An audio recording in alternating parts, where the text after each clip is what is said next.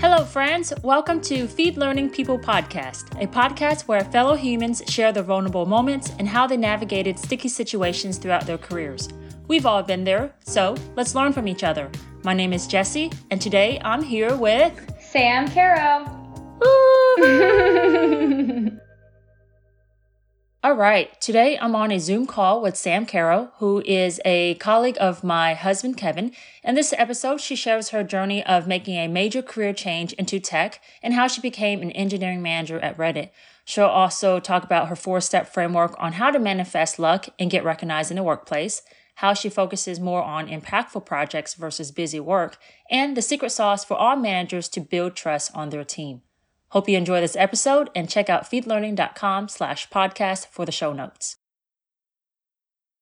Can you scan your resume, work your way up to where you are right now? So I went to school for marketing. I went to Fordham University in New York City, and I graduated with a marketing degree in 2011. I actually didn't really love marketing and somehow got a job selling life insurance right after college, which was absolutely miserable. I am a terrible salesperson. And though I really do think life insurance, of course, is important, but it was like unimaginably horrible for me. I just hate sales. And so I quit after a year and became a waitress in New York because I still had to pay my rent somehow. And so I was waitressing down in Hell's Kitchen at this little sports bar.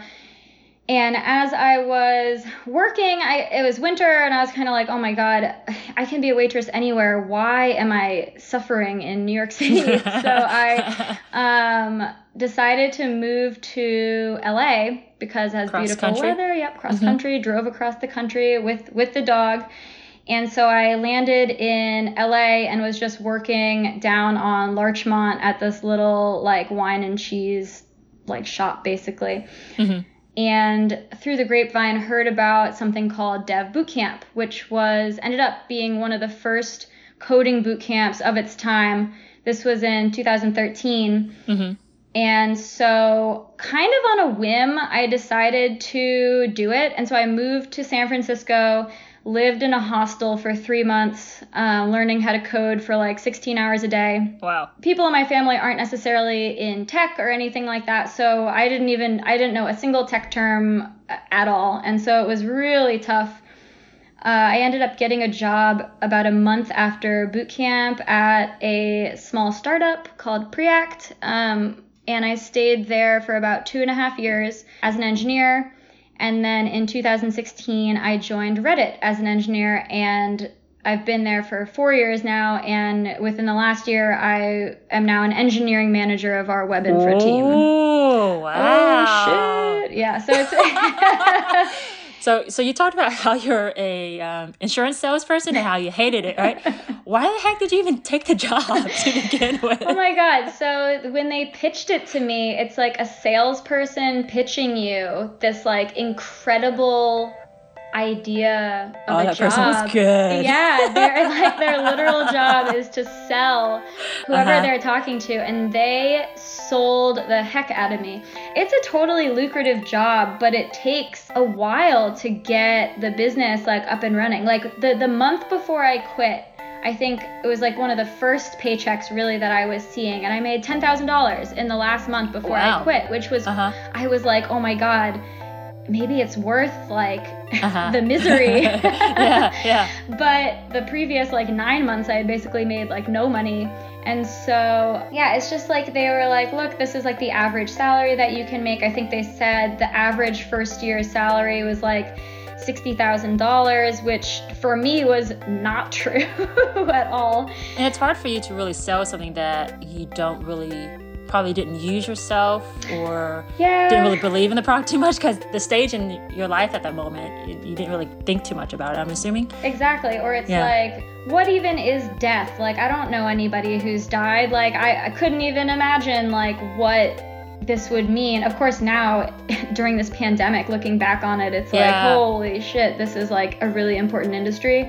But at the time, it was like, I didn't even know life insurance was like a thing before I started selling it. Yeah. Before you decided to quit, like what was going through your mind? How did you know you wanted to quit? Did you have a plan afterwards? I had no plan. I was like crying every single day. I was like so stressed. My parents were like, just quit. What are you doing?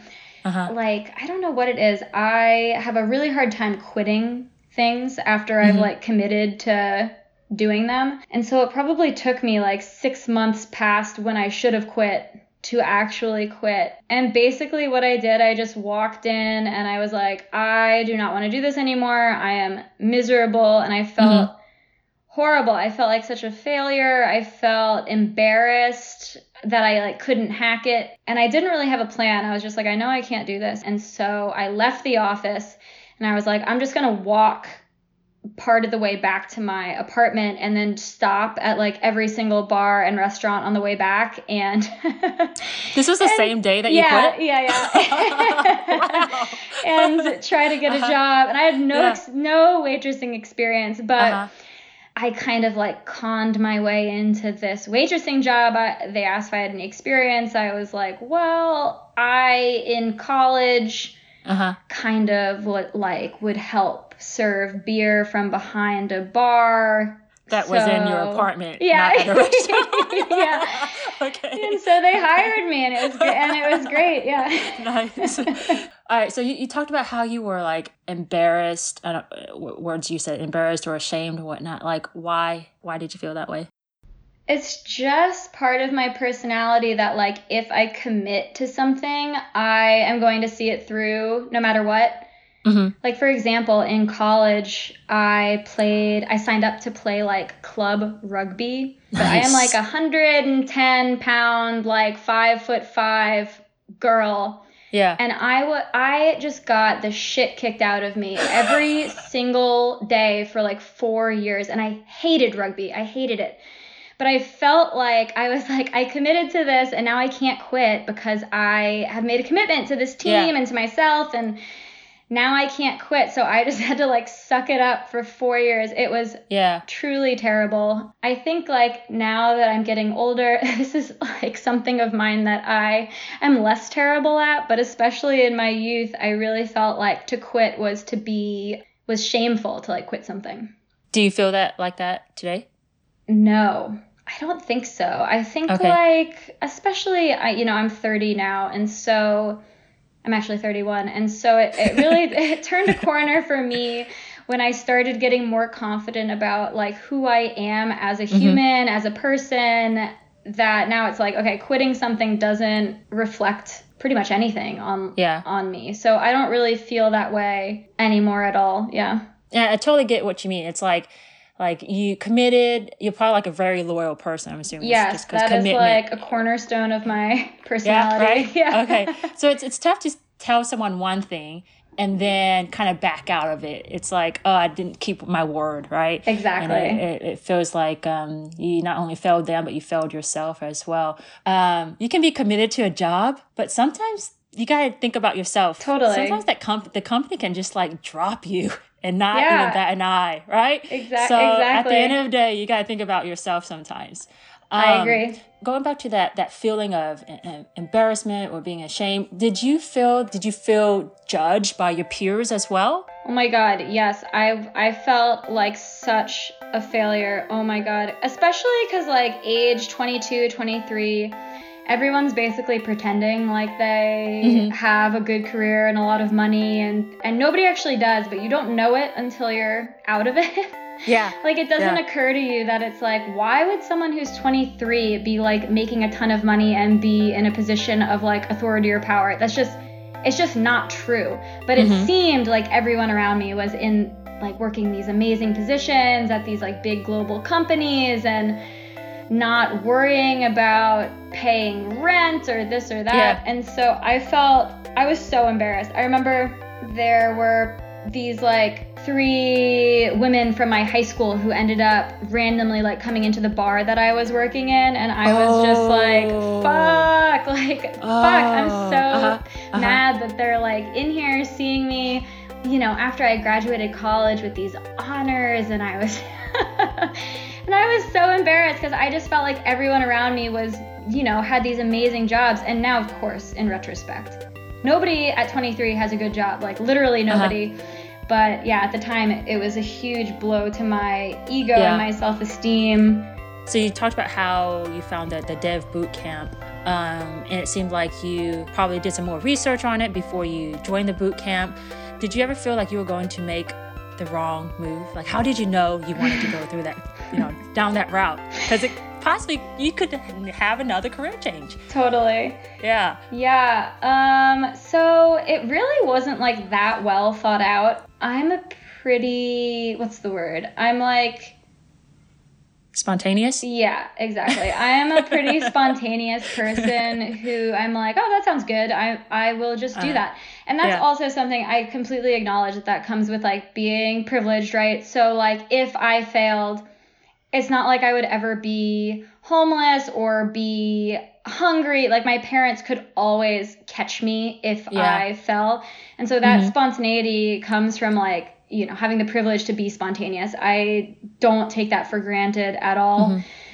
But basically, like when I was in LA, especially being a waitress, everyone assumed that I was waitressing because I wanted to be a model or an actress. And that just, it offended me to my core.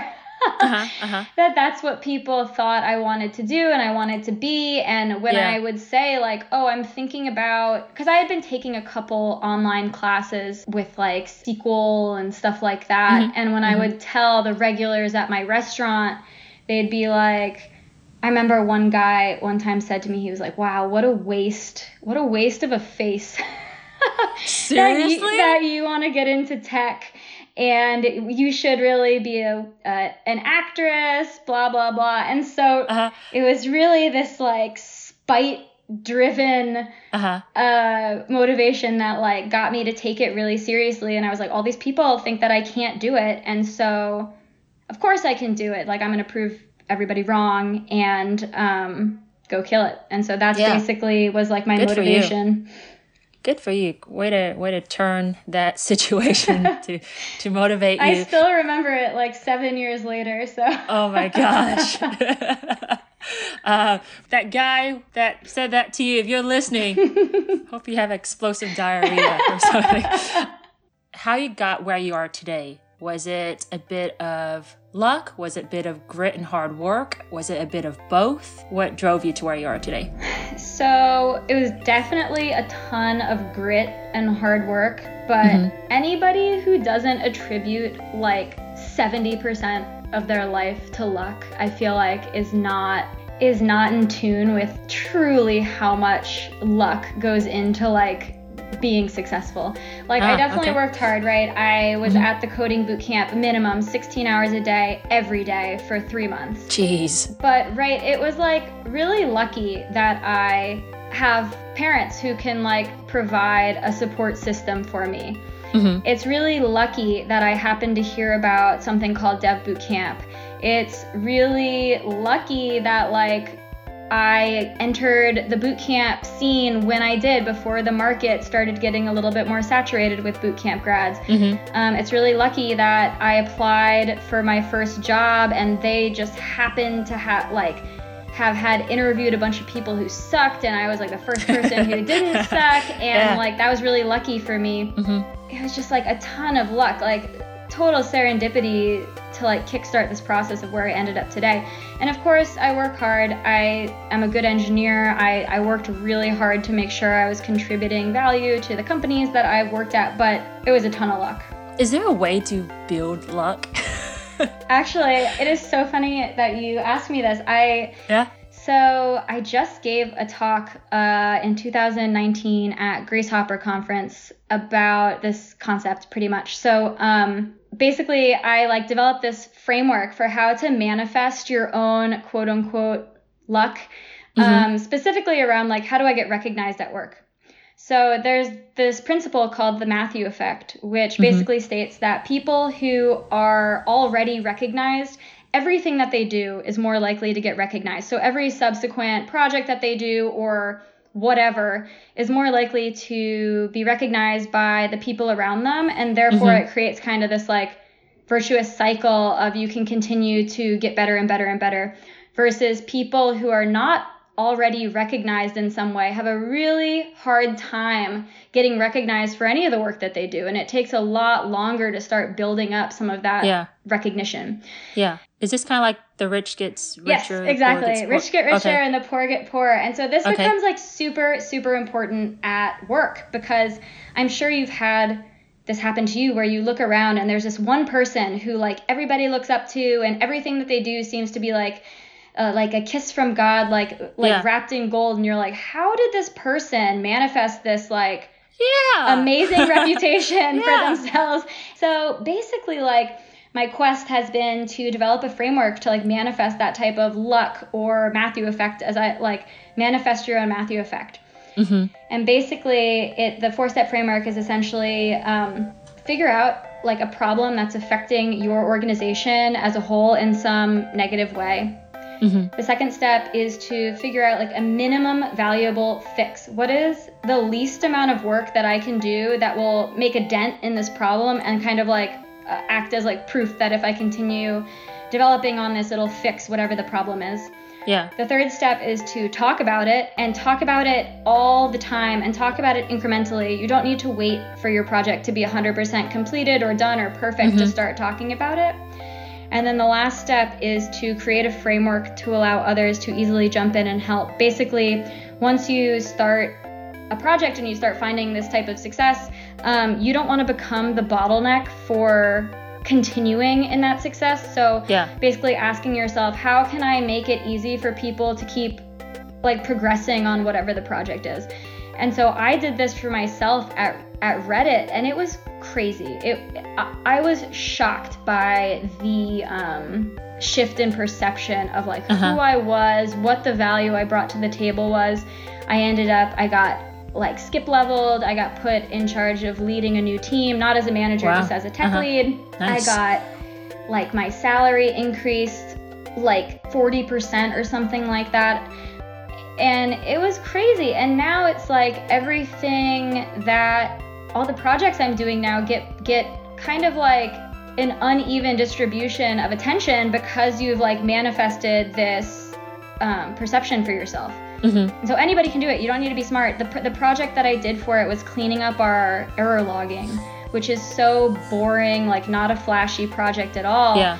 But it affected the entire org.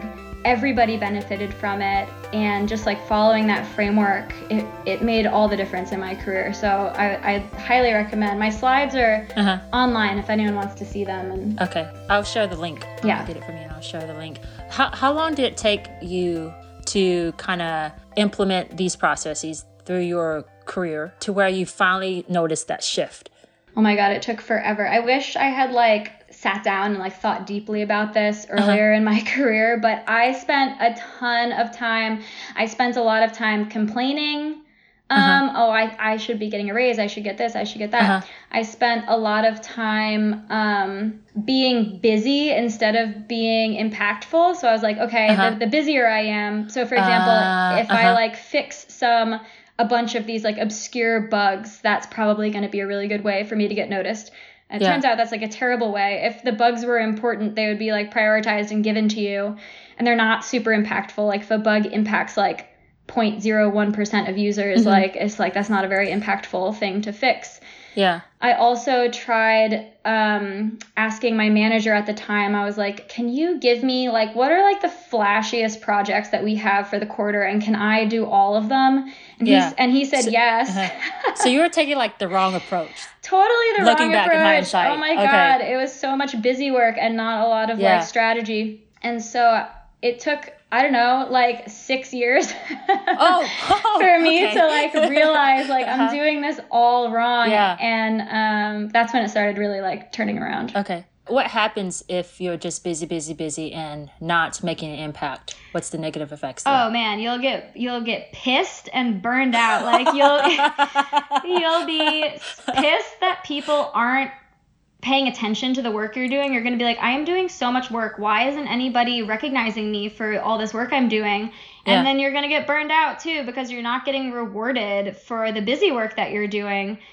So something, for example, like I do not take notes in meetings unless I have been in this meeting and like I see that the note taker alternates, like if it's a recurring meeting and we go round robin and people take notes. I don't take notes. I do not set up calendar events for people who aren't willing to like set up the calendar event half of the time.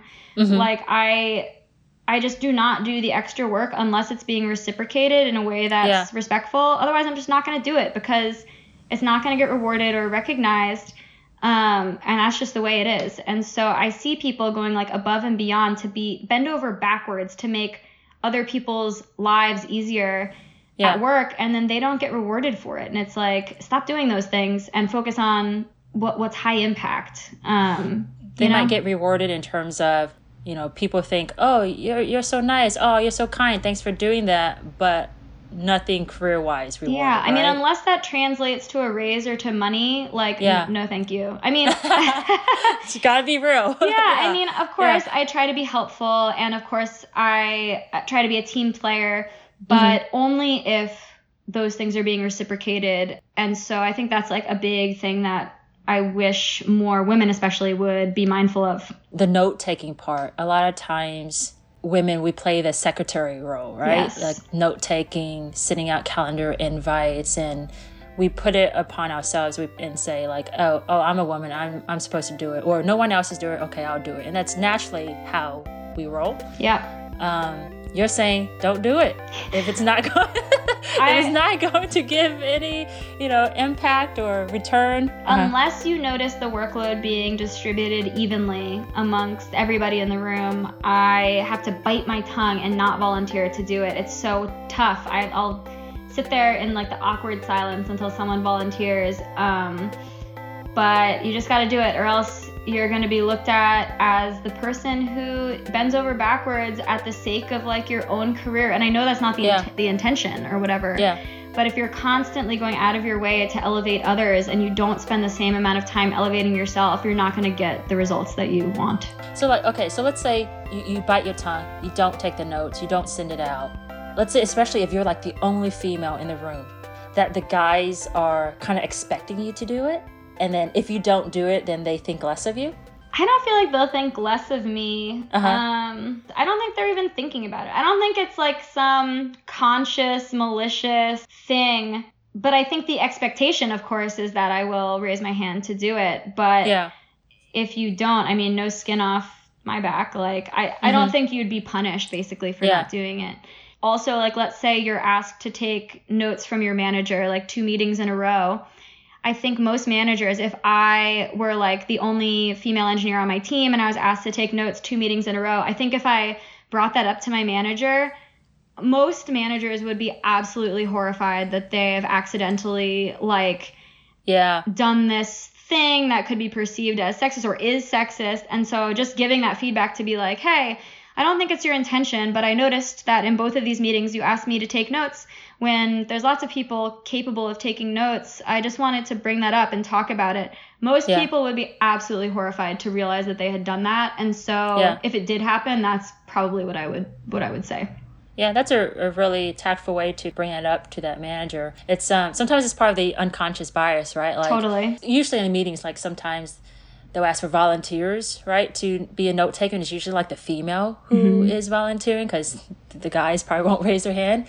But I've learned that if you assign a note taker, a different note taker each time, it just kind of evens it out, the playing field for everyone. That's what I do in all of my meetings. We do round robin and everybody takes notes, like, awesome, in all of our meetings. I mean, one person per meeting or whatever, but it rotates. Awesome. If someone was going to use your approach, use your framework, can you tell like how long it will take until people will start noticing and taking a shift? Or just, I guess it also depends on the organization and your leaders too, huh? If they will act on it. You know, I really feel like it's kind of like a universal framework that really could work the second that you're done doing it. But the thing that, so I also run a program at Reddit called the Gains program. It's the Grow and Improve New Skills program, where I try to manifest this for the participants of the program. So how it works is we have usually 5 mentees and 5 mentors who work on a high impact project over the course of a quarter. They spend, about 10%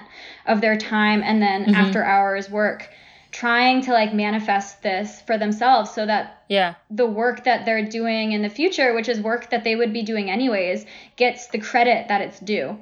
And so what I found is that it really depends on the person. Some people will follow the steps that I lay out to a T, and then they start finding that people are asking them questions. They become a subject matter expert. They give presentations. People are listening to them more.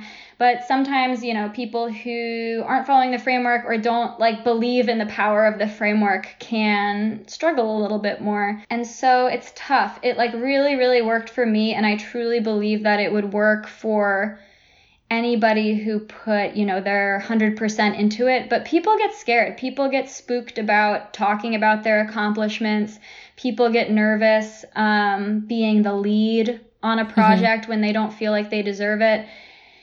And so sometimes when people feel that way, it kind of undermines the process a little bit. And so that's something I've been thinking about, more and more, how to build up that type of confidence that this really will work if you give it your all. Yeah. At the end of the day, you own your own development, right? Exactly. It's not your manager, your boss, the leadership team. They're not going to tell you. I mean, they can tell you what to do, but at the end of the day, you have to put the work into it. Exactly. Right? You own your development there.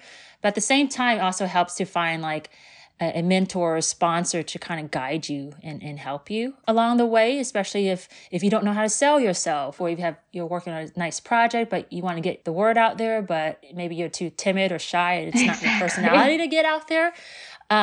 Did you have a mentor or a sponsor at work to kind of help advocate for you, or did you have to advocate yourself the whole time?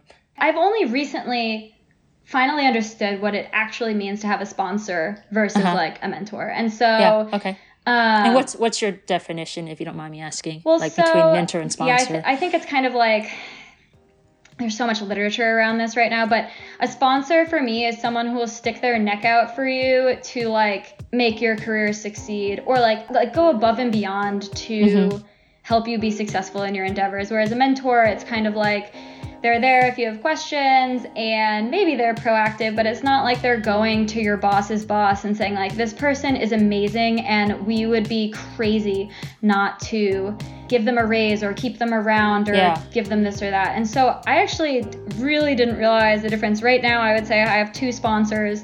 At Reddit, it's my direct boss, Kevin, and then I have another sponsor in this guy named Matt Knox, who has really helped me develop the Matthew Effect framework that I was talking about earlier. He's helped me understand how to talk about impact, how to have conversations where you end up getting what you want at the end of them. I mean, it's just, he's dedicated so much time into making me a better human and employee and more strategic. And so I didn't realize what I was missing until suddenly I had it. And so it was pretty crazy.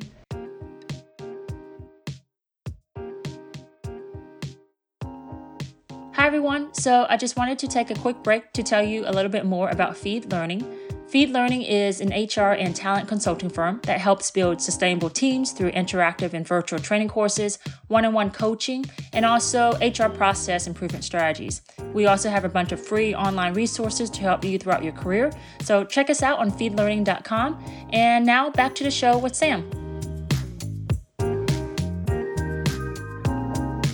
So what's your reputation? Do people perceive you as a nice person, as the assertive one? I think people definitely perceive me as assertive. Okay. I hope they perceive me as nice. I think my mom always instilled in me, it is more important to be true to yourself or to your surroundings or whatever than it is to be nice. So for example, I remember my mom saying all my friends who have daughters always tell their daughters the most important thing to be is to be nice. Yeah. And my mom is that is just so not true. It's not setting people up for success. Of course, you should be kind, which is different than being nice. But being nice comes at a detriment when you aren't able to stand up for yourself, or you're not able to call out bad behavior, or you're not able to have a voice. And so I think being kind is important. I think being nice is different. Okay, I want to dive more into this, because this is an area for me where I would like to improve. Because growing up, I was the nice person and somewhat of a pushover at times, and I did things so that people can like me, and I hated when people did not like me. And I remember there was like a point in time where almost everyone I always talked to, I would be like, "Are you mad at me? Are you mad at me?" For no reason. They're like, "Why would I be mad at you?" And in my mind, I just want to make sure that everyone liked me, right? Was not mad at me. And if they were mad at me, I needed to do something to change that. And if there was someone in the world that did not like me, I was quote unquote a failure or something. And then I was never the assertive person, right? Anytime that there was an opportunity for a confrontation, for me to speak up my mind, my hands would get sweaty. I already have hyperhidrosis. I'm already a sweaty person to begin with, but I get really sweaty, armpits sweaty, my heart beats really, fast. And I just really feel it in me when I want to confront someone, and just that feeling stops me from speaking up. It seems like you don't have that problem. Oh, Is that right? I have those exact same feelings. I get nervous, I get sweaty, but it propels me to speak up rather than makes me be quiet, which honestly, this is something I try to work on too. Something I've been thinking about a lot. So I have no trouble speaking up, especially if I feel like there's something that's not just that is happening, or if I feel like somebody is getting bullied, or if I feel like there is some sort of unfairness in play. I will speak up 100% of the time. Okay. The point of speaking up is to bring everybody together and put everybody on the same page to create a more harmonious work environment and help make people feel heard, but also good moving forward. Yeah. And so something I've been trying to work on is speaking up without putting people on the defense, or speaking up in a way that's authoritative but softer. I have been so afraid of seeming soft for so long that I can be overly, I hesitate to use the word harsh, but I can be very, very assertive in a way that sometimes can shut people down if they're on the opposite end of it. Yeah. I try to never ever do that with my reports, but it has happened in if there's confrontation with other teams, or if managing up or this or that, it can happen. And so that's something that I've been thinking about a lot lately. How can I be assertive, but have the outcome be now we're all better for it? When you said that you're overly assertive or overly harsh, is that your perception? Or is it someone telling you that, hey, you're a bit too harsh? Because I know as female, right? Yeah, so if you're too assertive, you're exactly. B word. So yeah. So, I have definitely heard people say that I'm being harsh, but not within the past, not in years. But having had someone say that to me at one point, it really harsh is a real trigger word for me. Okay. To start feeling bad or shameful about the way I'm acting or how I'm existing. It's actually funny. So Kevin, my boss right now, when I first started on management, I would come out of a meeting and be like, was I harsh in that meeting? Was I a complete bitch? And he'd be like, what are you talking about? No, why do you think that? And that was such a refreshing change for me, because I, despite being worried about that, I would still be assertive and this and that. But then I would walk away feeling worried, and I would spin on it for a day or two, being did I just make a big mistake? Was I too harsh? And so it was really nice having someone being you're not being harsh, you're not overreacting, you're not acting in a way that is bad or anything like that. I mean, it was a huge change for me to have somebody be that advocate. And so these days, Kevin. I Kevin, remember my husband. Oh, I know. And I remember leaving the first meeting. Trained him well. Exactly. the first meeting where I asked him that, and he was like, what are you talking about? And so it's just been kind of like a nice change. And so, yeah, to answer your original question, perception at work, I think I am assertive. I think I am known for like getting shit done. Mm-hmm. And I hope that I am known for being fair, being like a problem solver. I try to be kind. Definitely not necessarily known as like the nice person. Okay. So if someone were to ask you, hey, how do you become more assertive? I guess what goes through your mind to kind of help you be propelled to speak up? Yeah. So something, again, my mom told me when I was young, if you don't understand something in class, for example, like in high school, mm-hmm. like I guarantee you 30% of the other kids in the class also don't understand, but they're too scared to like raise their hand and ask. Yeah. And so I carry that with me like everywhere I go. I'm like, if I don't understand this, I know that I'm smart. I know that I can grasp concepts easily. If I don't understand it, it's probably because whoever's explaining it isn't doing a good job. And so I shouldn't feel weird asking for clarification or asking if my understanding is correct. And just like knowing that deep in your soul that like if you have a question, probably someone else in the room also has that same question, mm-hmm. is such a relief. And it gives you permission to like ask the things that you want to know.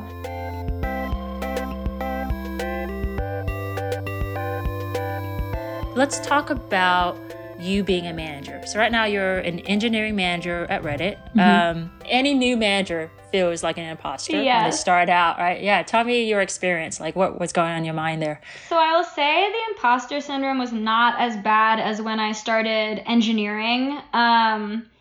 So when I first became an engineer, I was like, I am an idiot for like 2 years every day. I was like, I somehow have like tricked these people into paying me like a tech salary and I have like no idea what I'm doing. And so when I got into management, at least I had like been a tech lead before. I had mentored people for like 2 years probably before I got into management. So the things that I was insecure about were the team that I came onto, all of them were super, super senior, way more senior than me. And so I was kind of like, oh my God, like what could I possibly like help these people with? Yeah. And when you say senior, like their title was super senior or their super experience senior level? Yeah, I think it was like they're all either like staff or like right below staff level engineers, which are super senior. The other thing that I was a little bit worried about was like I had no idea how to do any type of like official planning, so like quarterly planning, how to do like a roadmap or like create a vision for like what my team is supposed to be doing. I had no idea how to have difficult conversations or like how to give critical or constructive feedback in a way that wouldn't make everybody mad at me. And I had no idea how to build trust on a team. Yeah. So those were the things that I was worried about when I first started. How did you overcome it? So like building trust. Yeah. And all the others that you said, like how did you manage to learn it? So I would say probably one of the most valuable things that I did, we had an HR partner at the time who set up a meeting. She called it a manager assimilation meeting. Mm-hmm. And basically what she would do is she would set up time where it like 15 minutes for me and all of my engineers, and I had been on the team for like a week, so we didn't really know much about each other's working style. And so she made an introduction like, oh, this is manager assimilation training. Yeah. What I'm going to be doing is I'm going to be asking me to like leave the room, and I have like these 6 questions I'm going to ask the engineers, and I'll record all the notes from their answers. I'll sanitize them, make sure that they're anonymous, etc. And then I will ask Sam to come back into the room, have the engineers leave. She'll give me all of the answers to the questions that she had asked, and then give me an hour to like formulate responses to the questions that these engineers would have. And then we'd all come back in the room and I would just have a discussion about like answering their questions. And so that was like probably the most valuable thing that could have set me up for success when I first became a new manager. Awesome. And I can tell you those questions if you want to have them written down. I think I actually told Kevin about it, and I think he told your HR.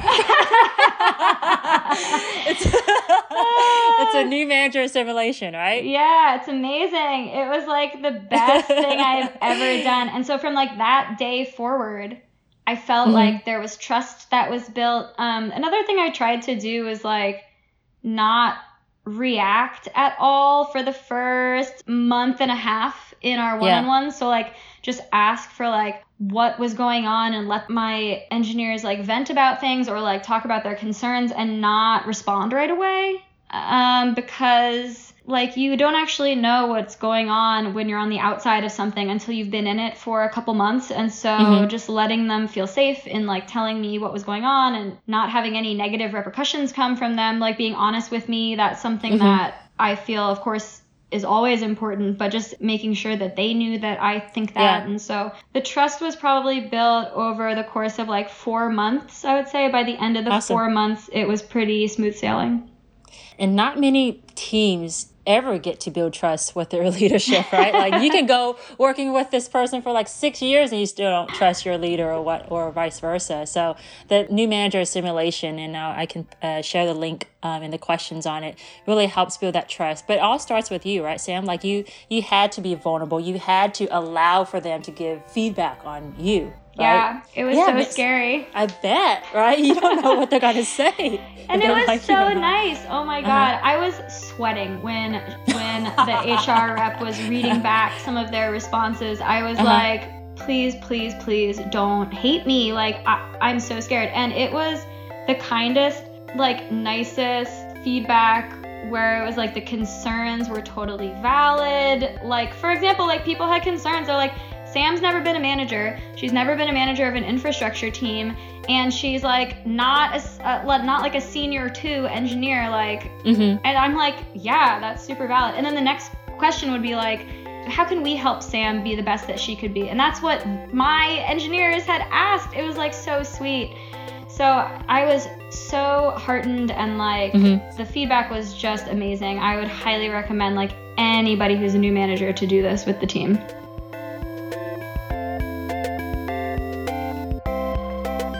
How would you describe yourself in terms of your race, ethnicity, gender, generation, etc.? So I am a white Caucasian female. I'm a pretty feminine person, I would say. I really am into makeup, fashion. I love reading like mommy blogs written by women. I'm not a mom. I don't know why. But you can come over and play mama for my daughter anytime you want. Yeah. Like, so I'm a very feminine person, I would say. Okay. Do you feel that stereotypes have been placed on you in your career?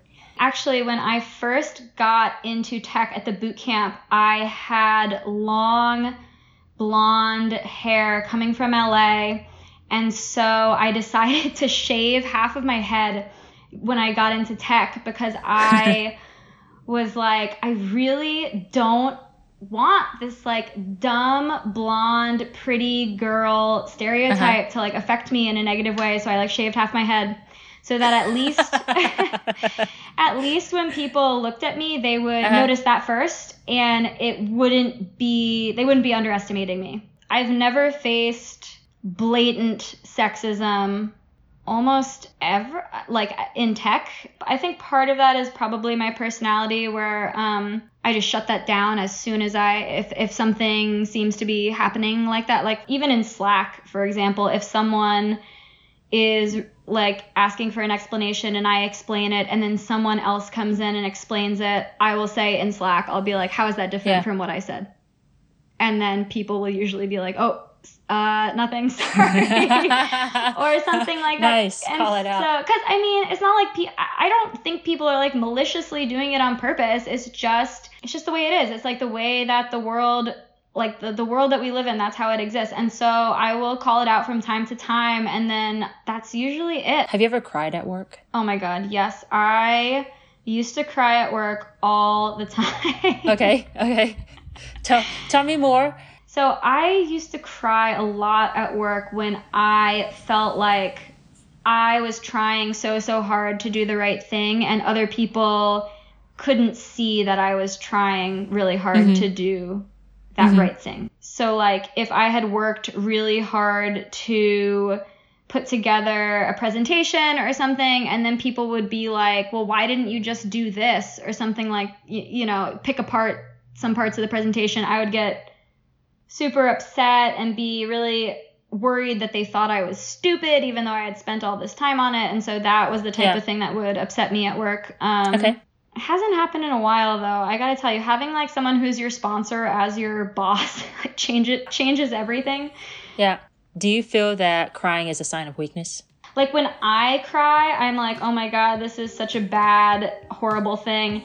But when other people cry, I am like, holy shit, you're so justified in your tears. And like, that is such a, like, you are being true to yourself, and that it's so brave of you to like be crying in this room and be vulnerable. So like when other people cry, I'm like there for it. I'm like, hell yeah. But when I cry, I am like, oh my God. You're harder on yourself. Yeah. So do you feel embarrassed when you cry then at work? Sometimes. Okay.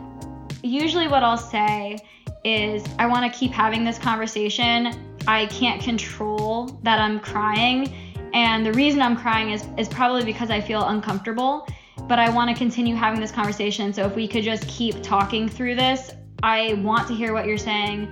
And I'd like to like ignore this flood of emotion, because I don't want you to feel uncomfortable giving me this feedback and having me cry. Like, I want to work through this. And so usually if I say that, people are like, oh, thank God. Okay. And then we can continue the conversation. Because they feel a little awkward. They don't know what to do. Totally. And so giving people permission to like continue having the conversation through tears is usually how I like work around it, because it's totally true. Like, I don't want to cut a conversation short because my emotions are getting the best of me. I want to like continue having the conversation, normalize the tears, be like, this is just a reaction that my body is having, and let's keep talking. That's always a strong way to resolve something, because sometimes the feelings just get the best of you, and it's okay to take a pause. You don't have to resolve everything right then and there.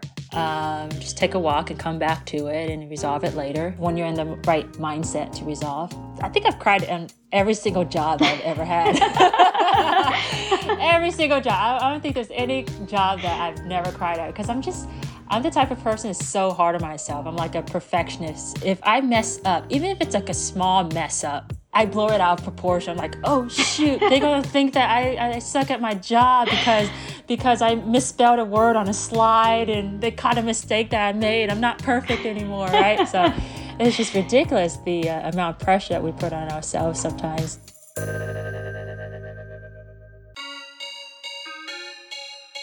All right, so almost done. We're going to do lightning round and then end it with career advice. So what was your first job? I answered phone calls at my church. How old were you? Like freshman in high school. What did you want to be when you grew up? I think in fashion probably is what I wanted to be. My parents were like, no. Okay. What did your parents want you to be? Maybe like a writer. I feel like they thought I'd be a writer for a long time. What do or did your parents do for work? My dad was a financial controller and my mom was an accountant, and then she left the workforce to like raise me and my sister, and then she became a triathlon coach.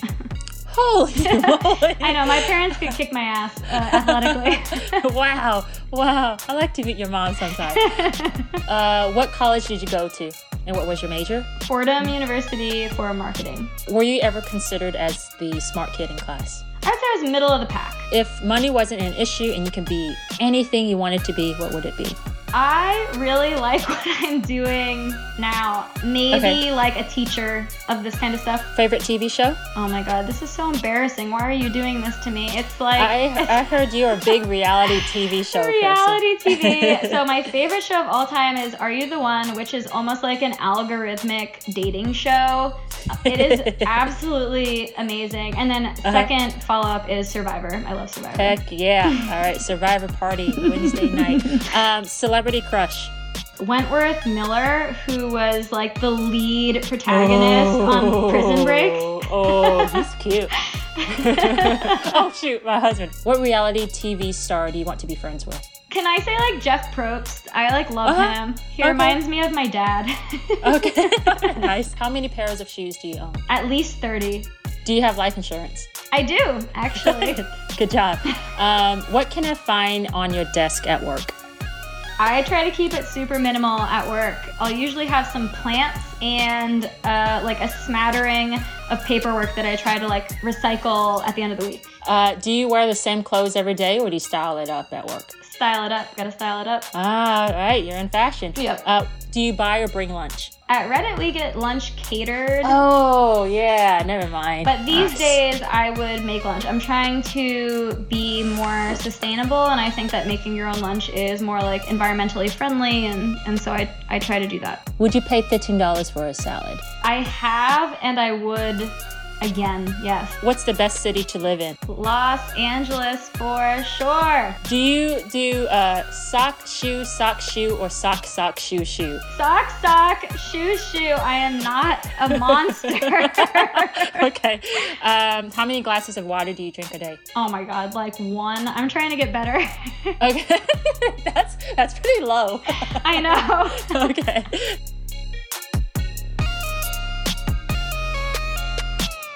Let's end it with career advice. What advice would you give someone who is in transition of trying to figure out the right career path for them? It's difficult for me to give sweeping advice for everybody because I am in a position of like extreme privilege to be able to fail, and it would be okay if I failed. And so, okay, so speak on your experience then. Yeah, based on my personal experience, it really depends. Like if you are in a position of privilege where failure is an option, my advice would be to be brave and to be bold and go ahead and try it. Otherwise, you're going to live your life like regretting not having tried the thing. It's going to like stay with you forever.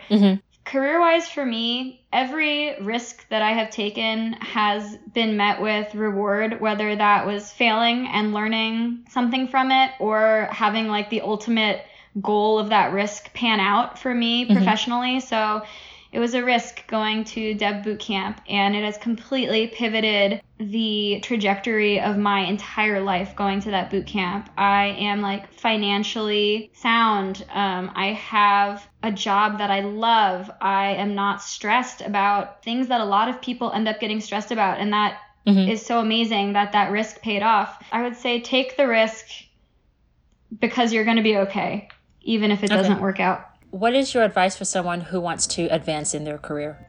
So the first and foremost thing that I wish I had realized earlier is that your own career advancement is your responsibility. It is not your manager's job to make sure that you're succeeding as much as it is your own responsibility to like take your career into your own hands. For a long time, I was like, it's my manager's job to make sure that I am getting promoted and to make sure that I am like fulfilling my duties the best that I can be. And that's just I think that's the mindset a lot of people have, that like your career is in the hands of your manager, but really your career is in the hands of yourself. And so the earlier you realize that, the earlier you're able to make the correct calls. Like if you're not being rewarded at work, either change it up or leave. And so I wish that was something that I had been mindful of earlier, because maybe I could have manifested that Matthew effect for myself a little bit earlier if I hadn't been so reliant on others to like prop me up. Yeah. The other piece of advice that I have is that being busy is not the same as getting the right things done. So being busy is not the same as being impactful. And that's something that I see people struggle with like all the time. Like they think if I'm going, I'm providing as much value as possible, when really you should really be focusing on like, what is the impact of what I'm doing? And if I am not working on the most impactful thing I could be right now, I need to stop that and do something else.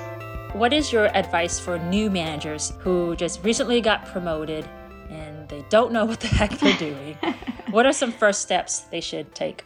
So, like I mentioned earlier, the manager assimilation meeting was like the biggest game changer, I think. I shudder to think what would have happened if we hadn't done a manager assimilation meeting. I think like you have to do it. It changed everything for my team, I think. Yeah. The other thing that I have learned is to provide your team with a way to give you feedback proactively. So every single week, I ask my team in our one-on-ones if they have feedback for me, basically like making it an expected part of our meeting. Like, come to this meeting with feedback for me because I will have feedback for you. And so sometimes like they'll go a couple weeks where things are just going so smoothly that people really don't have feedback for you. And when that happens, usually I will try to ask, what is something that you think that I could do that would improve the way I'm running this team by 10%? And so that really gives people permission to give you feedback on these teeny, tiny things that otherwise they might not have ever mentioned because it felt too stupid to mention it. But those things are often like really important. Like, for example, one of my engineers one time gave me feedback that he felt like I didn't fully understand the scope of like this particular project that we were working on. And it was totally true. I like hadn't been paying attention to this part, and it had been putting undue stress on him to have to explain it.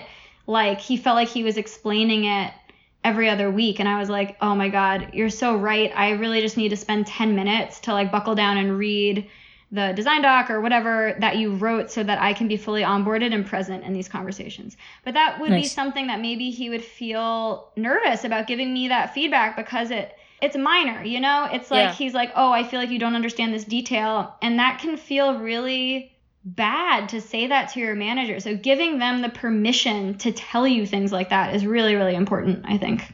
I absolutely agree. And I think naturally, when it comes to a workplace, you feel like, all right, you're the manager. I have to listen to you. You know, your R is right. Even if I think you're not, I have to bite my tongue. And I think that's just like the traditional old school way.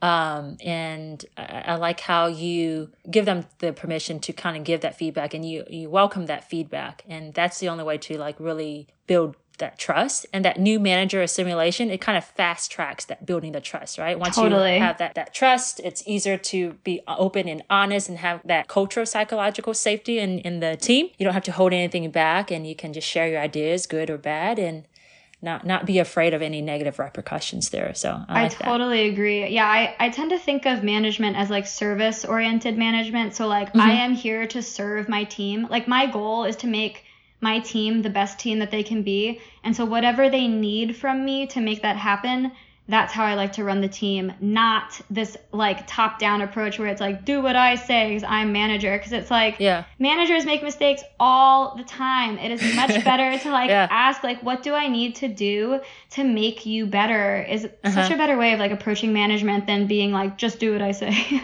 That's true. Sam, any books, articles, resources you recommend? I know you talked about the new manager assimilation. Anything else? I do not derive the same great understanding from books and articles as I do from like going to different resources and asking for advice. Like for whatever reason, information from an article just doesn't translate as well into my brain as like sitting down and speaking with somebody to say like, hey, I'm having this problem and I'm curious. I don't understand like why I'm having this problem. Have you ever experienced this? What are your thoughts? I think my advice is more like get out there and network with people either at your job or maybe external to your job, depending how much information you're like allowed to divulge about, you know, what you're working on. But for me, the most important thing has been to have sponsors and mentors who are years and years into their career that I can come to be like, am I totally off here? Like, what should I do? That's been so much more helpful to me than any book or article that I've ever read. Awesome. So Sam, thanks so much for sharing your vulnerable moments, your experience, how to create an awesome team, and kind of how to just like speak up for yourself as well. I think that's something that I gained a lot from this conversation here is your mom. I got to meet her. It's not necessarily about being the nice person, the kind person. You got to do, what did she say? You have to do what's right or what's... Yeah, it's not as important to be nice as it is to like be true. Be true. Yeah. I like that. I like that a lot. I'm going to teach that to my little daughter. Okay. All right, Sam, thank you. Thank you. So that wraps the episode. If you're looking for more tips and tricks on how to navigate sticky situations at work, check out the library at feedlearning.com.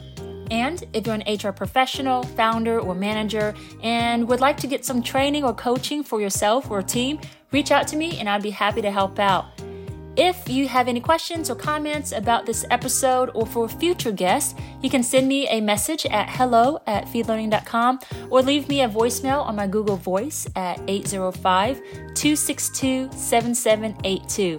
Until next time, follow me on Instagram and LinkedIn, subscribe to People Podcast by Feed Learning on iTunes or Spotify, and share this episode with a friend. Thank you so much for listening. See you later.